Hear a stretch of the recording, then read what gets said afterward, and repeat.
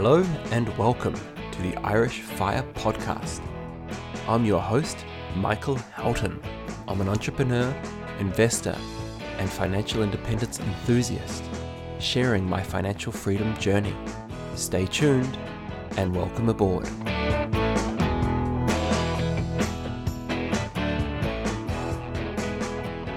I'm sure that many of us, given what's going on, have had time to reflect on some of the life's changes and what we need to take away from all of this sort of, dramatic changes that 2020 has brought.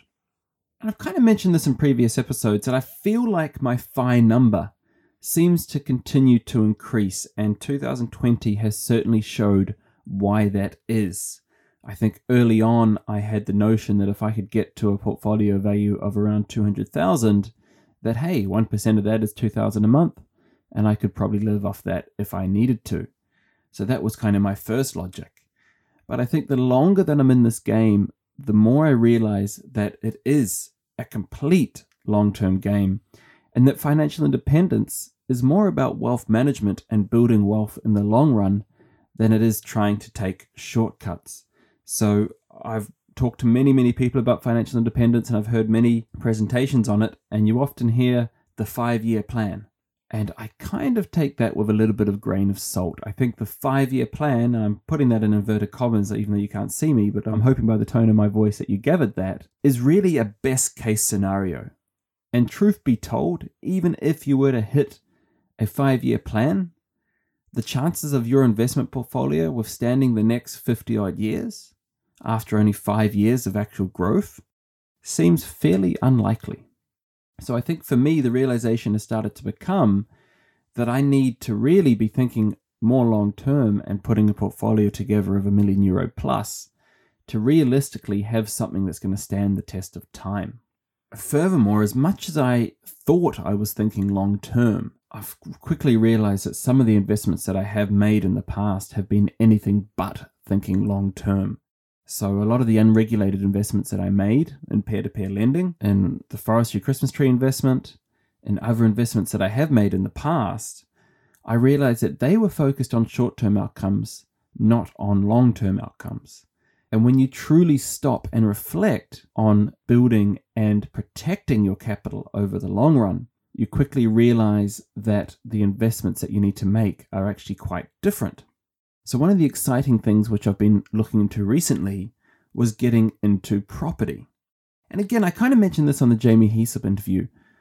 My mind now is very much on investing in things that are going to have a social impact as well. So for a while I was trading gold and I was investing in peer-to-peer short-term loans, which are effectively payday loans. None of that stuff is good, right? Like trading gold or trading in general, by and large, doesn't do anything for anybody. Providing loans for payday loans, that's really negative. That's not something that I really want to be associated with when you really think about it. And I guess it was the same for Forestry Crowd. When I started Forestry Crowd, I was looking to buy or establish Sitka spruce forests. And it wasn't until I actually researched how bad Sitka spruce is for the environment that I realized, do I really want to be associated with something like that? Or could I be associated with, say, establishing native forestry and finding a way to make money from that, but also providing huge benefit in terms of Irish society? And so in regards to real estate, my interest in buying real estate is actually to provide social housing. So my wife and I are quite active when it comes to supporting homelessness. And each year we not only give money to homeless causes, but we also donate a heap of clothing and also Christmas gifts and things like that to try and help the homeless. But when I started to look at property investing, I quickly thought, right, is there anything that I could do to actually help the homelessness crisis, or at least get people into housing? And it was fairly obvious. Local councils offer a scheme where you can lease your house to the city council and they will use it for social housing. So that's one way for me as an investor to not only get a good return, but also help a social cause. And so that's what I started looking into. The trouble was, we didn't have any personal capital. So I've mentioned before that the majority of my portfolio is caught in my own company pension, and then money that sits within companies. So we are, on paper, extremely poor personally, which is fine. We like it that way, and that's kind of the way that we have to play the system a little bit. But what we do have is we have a lot of equity in our house. Now, my parents in New Zealand, if they want to buy an investment property, they literally call their bank, evaluate their current properties, work out how much equity they have, and they have, believe it or not, bought a house in New Zealand without even signing a mortgage document based solely on the value of their properties. I know that that happened in Ireland during the Celtic Tiger. Banks these days are a lot stricter to do something like this.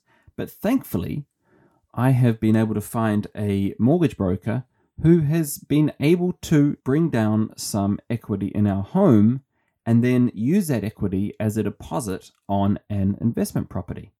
I will link his details in the show notes because I've got no doubt that you guys will be asking me anyway who he is. He is based in Limerick and he tends to use mortgage companies that are not the traditional banks. But effectively, we have been approved for a 100% mortgage, if you like, or at least very little cash down for us to purchase an investment property. And look, I hear some in the room going, whoa, careful there, Mike. People got in trouble doing that. And yes, they certainly did. But then, if you look at the likes of Robert Kiyosaki, Rich Dad, Poor Dad, he says if you can leverage other people's debt to buy an asset, then that is a good thing and that is a good debt. So we certainly are not rushing into this. We are taking our time, but it is something that I hope to move forward on within the next 6 months or so. So I'll certainly keep you guys updated as things progress there. Before I wrap the episode up though, I really want to leave you with a final thought.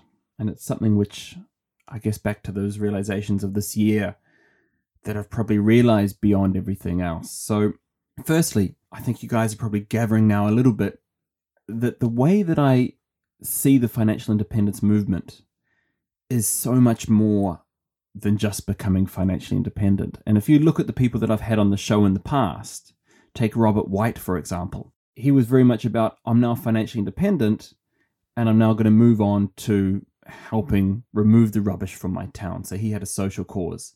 And I've mentioned on the show before about trying to live your life like you're retired now.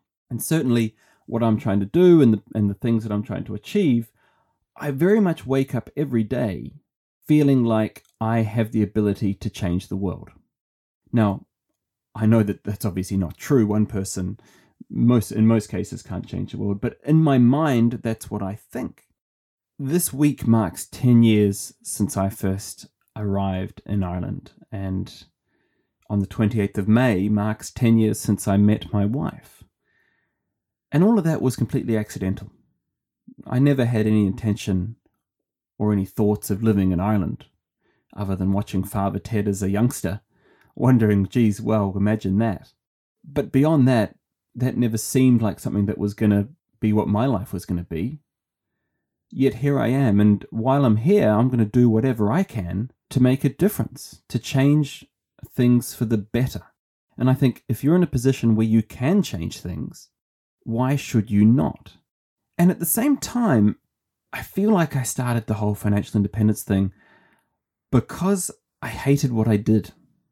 I had very little joy as a programmer. And you know what? I sat there in March for a couple of weeks of very little work. And in fact, I went a few weeks doing virtually nothing, just sitting around the house.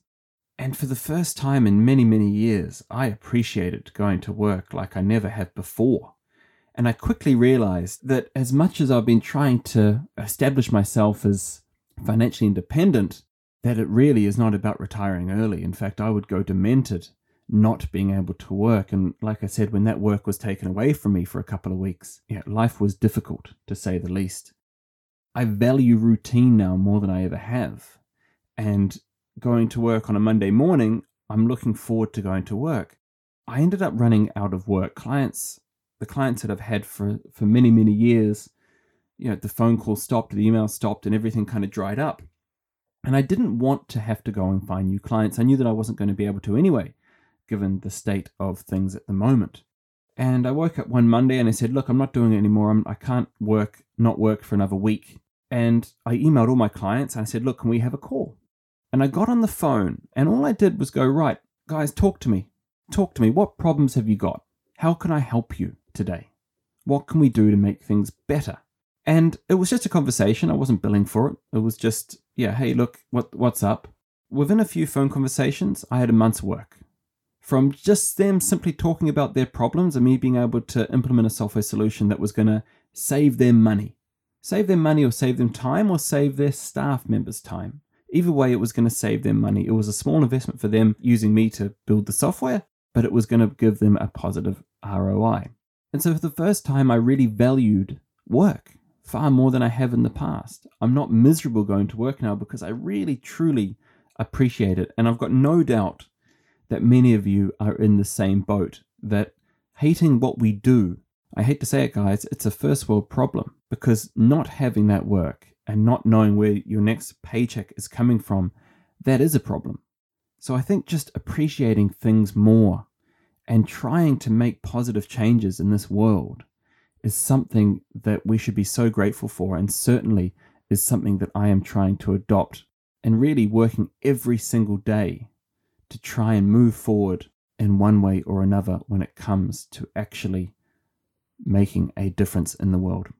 As always, guys, if you have any feedback or questions on this episode, reach out to me at michael@firepodcast.ie. Otherwise, I look forward to catching you on the next episode. If you're a big fan of the show, why not become an Irish Fire Podcast member for free? Members receive access to inside information that isn't shared on the podcast, as well as regular updates such as a monthly newsletter. To become a member, visit www.firepodcast.ie.